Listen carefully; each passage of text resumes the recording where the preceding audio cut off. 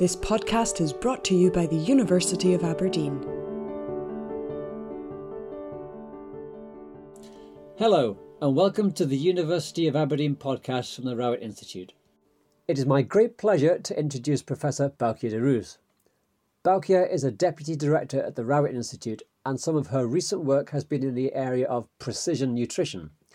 So this is the idea that individuals respond differently to different diets, and research in this area could help to inform successful dietary change across the country. So, Professor de Roos, welcome. Thank you. Can you tell us when and why you first became interested in science? Well, I think as a child I was probably interested in science, but the environment I grew up with was very non-science. So I grew up in a small village, mostly farming communities. None of my peers would go to university. None of my family had gone to university.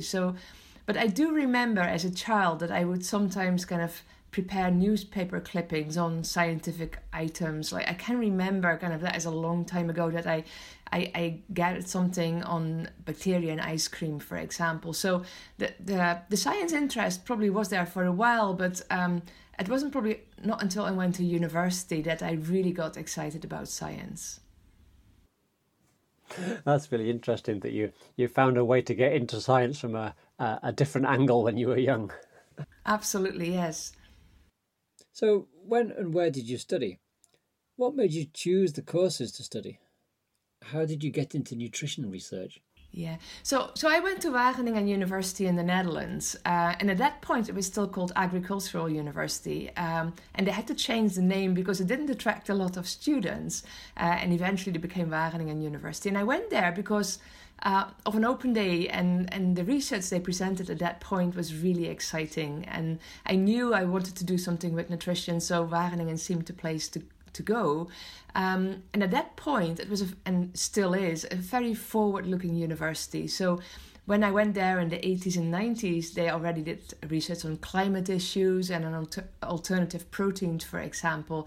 And I chose nutrition out of interest, not even realizing that at that point, the nutrition department in Wageningen was one of the most prominent nutrition departments in the world, really. And it was not until I went through the courses that I realized what a fantastic place Wageningen University was. And as a person going there, it really shaped my thinking, my ways of doing research. And importantly, it really kind of built my network of like-minded people and nutrition scientists among them, which I still benefit from now. That's really good. So it was almost serendipitous that you ended up there and it got you into nutrition research. Yeah, sounds very much like it. So what type of scientist are you now, and how did that bring you to work at the Rowett? So I studied nutrition and I became a nutrition scientist. So in one way, my research is very mechanistic. I'm trying to understand how foods and diets affect health and disease outcomes. But on the other hand, nutrition is a very applied science, so we're trying to make an impact on how people eat. And that is very much kind of the case for many people working at the Rowett, where we kind of really cover a range from very mechanistic research to very applied research. And I think that's why I have been a very kind of good fit for the Rowett, because we have all those people working there in almost different disciplines, as nutrition is just such an interdisciplinary subject by itself. Thank you, Boukje. Perhaps now I can ask about your work. What are your current research interests, and what might the future hold? Yeah, so as you alluded to in your introduction, I'm very much interested in the area of precision nutrition and personalized nutrition. And this is a relatively new area for the nutrition field. And it's really about how we are all different. We know we're all different, but we respond different to foods and diets as well. And that's actually very important to exploit, because in the future, we hope that our research can help to predict who will respond and who is not responding to a specific diet. So that will enable us to make our dietary guidelines a lot more specific and appropriate in the future. Yeah, that's really interesting, because obviously a lot of the conclusions are broad strokes from large groups. So it's interesting to try and find some more individual responses. That's true. Yeah, because like we are very like we have been very used to population-based research. So you basically tell whether a population will benefit from a specific food or diet. But in the end, I want to know whether it works for me personally, right? So, and I think that's an area where we're slowly heading into, kind of with all the data we are collecting, we may be able in the future to tell whether individuals are going to respond to a specific diet rather than a whole population.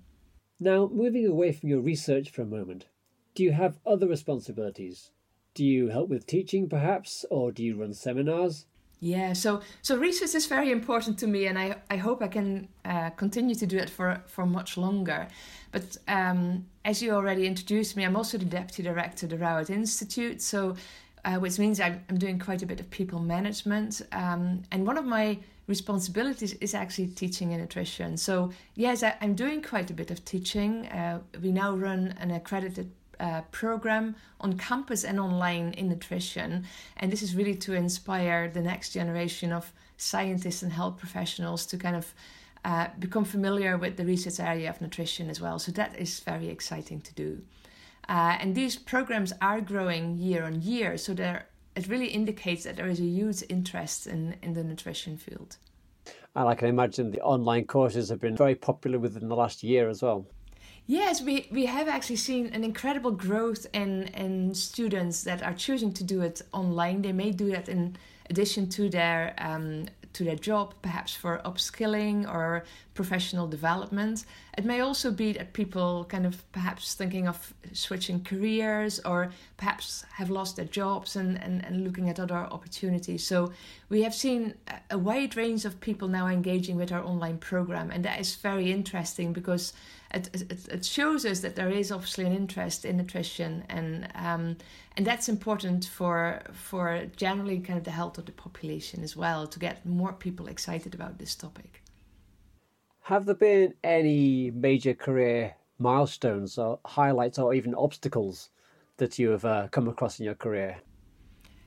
Yeah, I think one of probably my most major career milestones was when I decided to apply for the Deputy Director role at the Rauwert Institute. And applying for this role was a major step for me. And I was, as a consequence, kind of absolutely excited to hear that I was one of the candidates being chosen for this role. So in a way, it was very daunting, but it also put me in a position to develop new ideas for the Rauwert, which I find very exciting. So whilst on the one hand, it has been a very steep learning curve, I've also really enjoyed the journey because I had some very good people to work with, and what I said, it really allowed me to kind of start some new developments in teaching, especially, which I think have worked out well and allow you kind of to be in a position that you kind of be creative and grow the institute in different ways, and in this way, the teaching side of things. So that has been really, really enjoyable. Do you have any advice that you might give to women who are interested in a career in science or research? Yeah, well, I think probably one of the best things I've ever heard is just don't give up and try to be ambitious. It's sometimes kind of hard going because it is competitive and you really have to work hard. But the more effort you put into your career, the more you get out of it. And especially if that is in an area that inspires you. And another bit of advice I found hugely helpful is that you have to find role models. You have to find colleagues that inspire you and who can help you kind of give you advice on your next career move.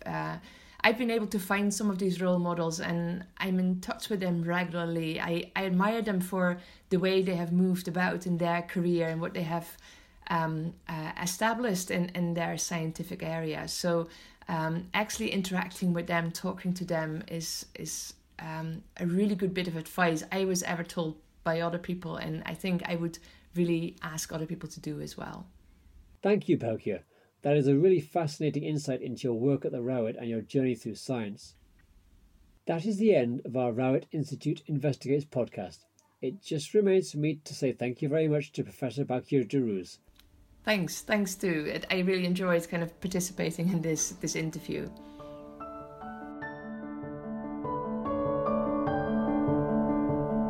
This podcast is brought to you by the University of Aberdeen.